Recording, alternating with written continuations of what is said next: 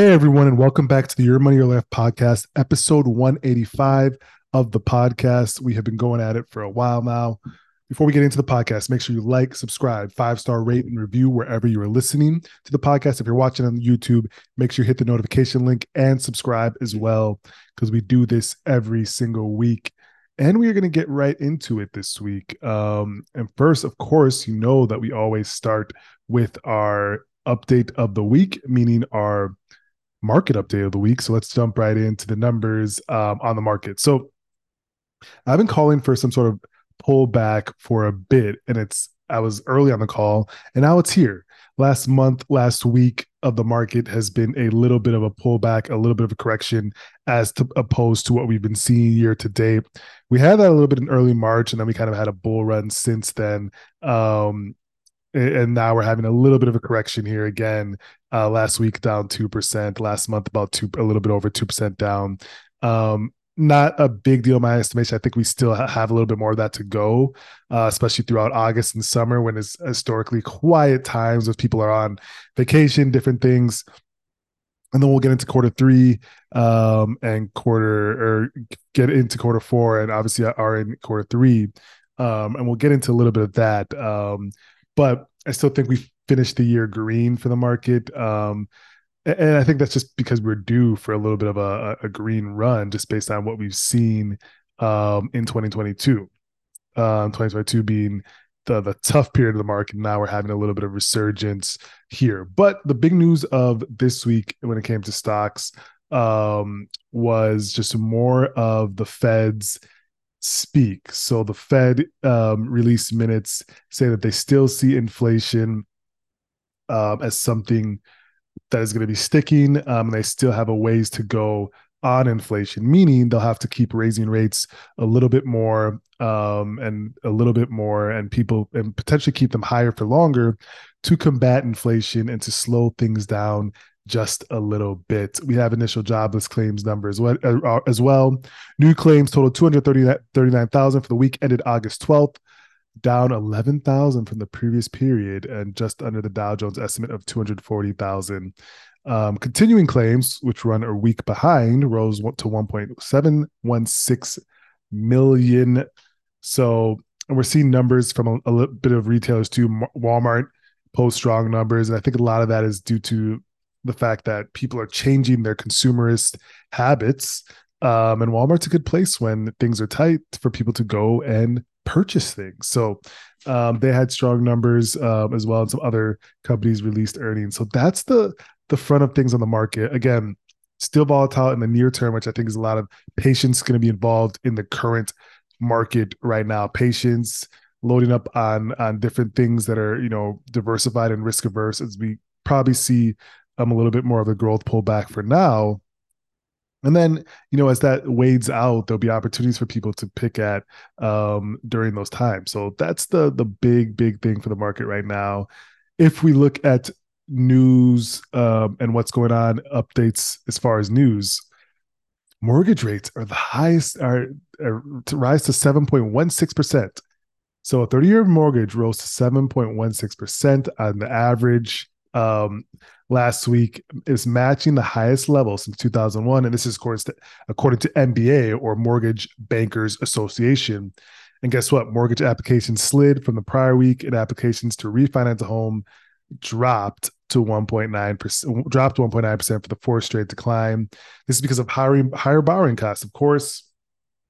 So we're seeing these mortgage rates that are going to affect the demand for new loans, for mortgages, for home loans. And again, the real estate cycle is a little bit different than other cycles. It's a longer cycle, right? If you think about a house and people when it's an emotional purchase, and it's also an emotion. It's not really an investment. It's, even though it's a lot of people's biggest net worth item, it's more of a purchase for where you live, a purchase for your family to grow up, and it's not an investment, as some people, we'll talk about the real estate gurus later and how they look at things. But so when someone is in a tough time and they have a home, they will sell off everything before they sell out their home, right? They'll sell off stocks, 401k, any of that stuff before they give up a home.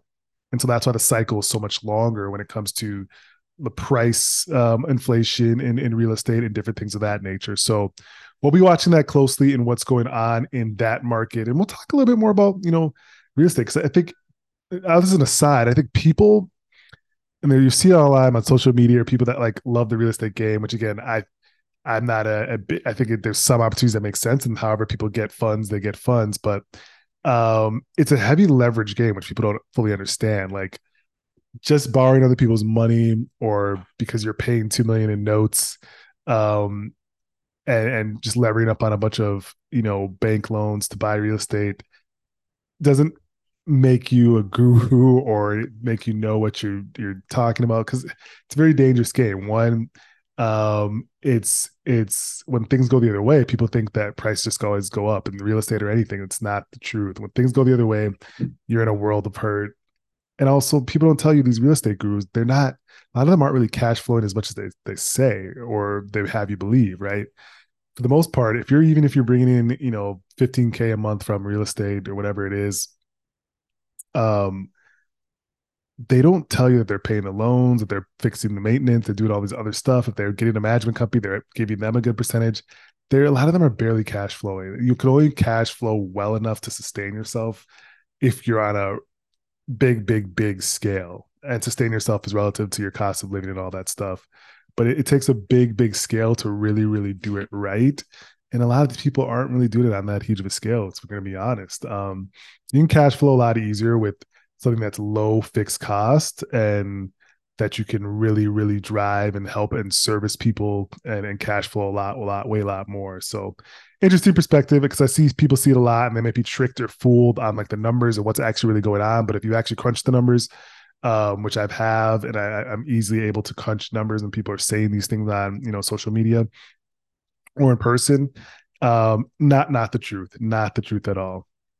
So back to more news. Borrowers are flush but still behind. So what does that mean? Consumers have more cash than they did pre-pandemic, right? But they're falling behind on loan repayments faster. I think people are realizing, hey, income isn't just coming in like before. Government isn't giving out these tax deductions, different things.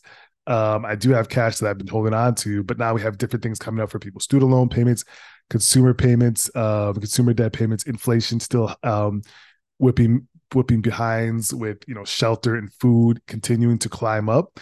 And so while bank balances are at the highest, 30% higher than pre-pandemic, according to some estimates, Americans are becoming late with some credit card and other payments, and it has surpassed the level seen in 2019. This is by the Federal Reserve Bank of New York. Yet financial distress levels are still low. The conundrum has analysts asking if delinquencies are likely to translate into foreclosures and bankruptcies anytime soon. So people are pretty much wondering, hey, people have cash or somewhat decent amount of cash, but people are paying debts off less and are slower, and repayments are being late and delayed. Credit card balances are the highest levels that we've seen ever. So what's going to happen? It's either things going to tip one way or the other. Things get better, cash is used to pay down these debts, and income continues to increase, real wage increases, or inflation continues to catch up to people, and everybody falls back behind or whatnot. So those are pretty much the one or two ways things can go going forward. So we'll keep an eye on that. And we talked about this a little bit, but the Fed's meeting minutes came out, and they maintain a hawkish stance. Hawkish meaning when they're hawkish, it pretty much means they're looking to continue to fight inflation, have a more controlling policy in what is going on when it comes to inflation. So they share concerns, the Federal Reserve. They shared concerns that inflation was still persistent and it could require further interest rate increases. And this is from the Fed meeting minutes that came out yesterday. The Fed ultimately decided to raise the target for its key rates by 25 basis points between 5.25 and 5.5, the highest level in 22 years. And the meetings show that some participants expressed concern about inadvertent over tightening of policy. So some concern about inadvertent over tightening of policy, meaning a small number of the Fed Reserve members were concerned that maybe we're going too far with the rate increases, with taking out liquidity out of the economy. Are we going too far, or are we doing it at the right pace? But most think they still need to fight inflation, because it's still a persistent thing. But we'll see.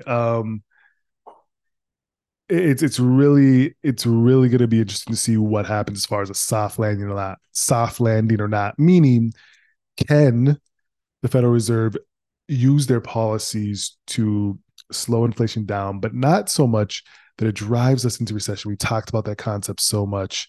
And it's the big, big thing that we're all waiting for and wondering if that could happen. So we keep talking about this Ozempic drug, and I'm just curious. I'm really, interested and fascinated by what's going on with these weight loss drugs that are actually supposed to be, of course, fighting diabetes and different things, but a lot of people are using it for weight loss, especially, whether it's celebrities or really, really wealthy people, because it's expensive, expensive drug. But these new drugs that are treating obesity, well, there's three of them that are pretty prevalent on the market: Ozempic, Wegovy, and Mounjaro. They're more could be coming to the market. There's like a naturally made one as well. But it's really interesting to see the effects. I'm reading more about the effects of these drugs, and how they have incredible, harmful, in a lot of cases, harmful side effects. But a lot of people are taking it and seeing crazy ability to lose weight. There's a lot of celebrities, wealthy people taking these drugs. But the side effects, for you medical experts out there, I'd love to hear more about what you're seeing in the side effects. I've read some of the stuff, pretty scary stuff. But a lot of people are taking it. And what did that do for the medical market? This is a cash printing cow for medical companies. Like, this is a cash printing cow. If you tell people, we always talk about the diet pill, that people would rather take that than work out and work hard. But if you actually tell people there is a magic pill that works, imagine how many people are going to continue to take this, no matter what the side effects are, because people would always love to take the quick route. But trust me, folks, there's no quick pill, or unfortunately, no quick course that you can pay for to understand business in the sense of like how to run a successful business, right? That comes from experience. You can get stuff to teach you and advisors. I 100% believe in that, and outsource things of stuff you don't know. But telling someone to like just create something for you, there's no one that can do that, right? So this is interesting.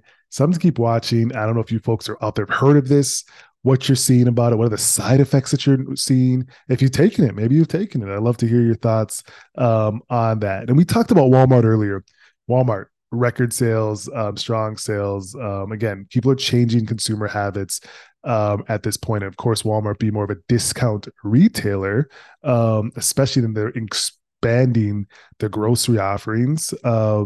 See, as he says, grocery sales are particularly strong. People are going to go and look for ways to lower the price they're paying for items, because food, shelter, prices still inflated across all consumer markets, primarily almost. So Walmart had a strong showing, as we saw. So that's pretty interesting news to keep on your mind. Something also interesting: New York City bans TikTok on government devices. We've talked about the bans. I think it was Montana or Wyoming, one of those states that banned it altogether, I think. And now New York City, a lot of state governments, I think the federal government already did it as well, have banned TikTok on their devices. Now we see New York City saying we will no longer use it. Their concern generally stems from TikTok's ownership by China-based tech company ByteDance.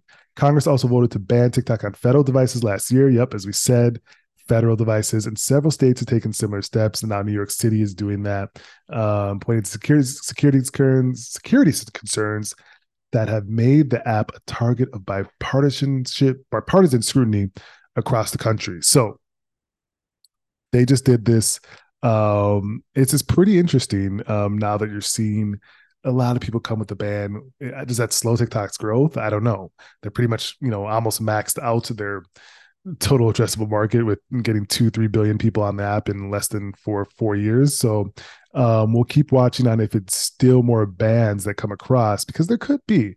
There could be. We'll keep watching. Now, let's see. We folks have one last thing today, which is, of course, we didn't do a case study. We've done a couple case studies the last few weeks. Let me know what you think. Who would you like to hear? What you want more of? But this week, we're going with the question of the week, couple questions a week that I found were interesting. So let's fire them off rapid fire. Do consumers spend more money on Venmo or spend more money on Amazon? So do consumers spend more money on Venmo or spend more money on Amazon? That's the easy one to me. It's got to be more money on Amazon. I think it's so easy. I used to be like not an big Amazon user. Like I was like, I want to see, feel, touch what I'm buying. But no, I've been on it recently. I'm like, this is so much easier. It just comes to my doorstep. I don't have to go all the time. I don't have to do much. It's got to be Amazon. I think they said the average someone spends on Amazon is like $193 per month. Oh wow, I'm wrong. So send more on Venmo. So okay, they take the actual. Well, that's really interesting. They take the actual. So the answer is send more money on Venmo. And it's at 304,000 sent every minute on Venmo versus 283,000 spent every minute on Amazon, which that's surprising to me. But it makes sense if it doesn't make sense. I don't even know if that makes sense to me, but it is the truth according to where they got it. So they're actually showing in more detail. I'm trying to get a better look at where people are spending their money here. 1 minute every day. Let's zoom in, see if we can get some more numbers. Zoom isn't working there. Click to view larger image. Let's see it. So here's a data on 1 minute, every minute of the day, what happens as far as like big tech and different companies. So and when was this done? I actually want to see. But they're showing this is a 2021 graphic. Actually, will let you guys see it. It's quite interesting. A 2021 graphic um, that shows every minute of the day what's happened. 44 million Facebook views, users share 240,000 photos, Instagram users share 65,000 photos. Every minute of the day, there's 575 tweets, 575,000 tweets. Users watch 167 million videos. Google, there's 5.7 million searches conducted.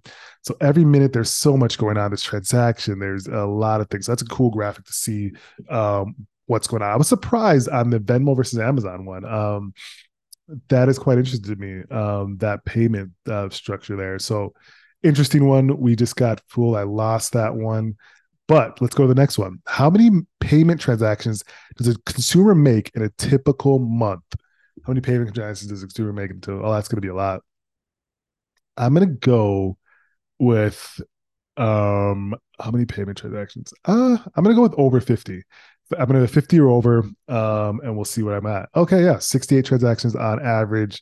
In 2018, it seemed to be the highest. They took like last 5 years. They started at 2020, but so 68.4 in 2020. 2018, it was a 72.1. I wonder what was going on then. But yes, it's 50 or higher, and I was close. I'm going to give myself that one. Close enough, folks. Close enough. Well, we've done not just close enough. We did a really good job with this week. Make sure you tap in, tell your family, friends, share with your network. 4-year anniversary of New Street is coming up, and we've been able to get to over 450 households and tens of millions of dollars that we are stewarding for retirement for a lot of client households. So make sure you tap in with us every week. We'll talk to you soon.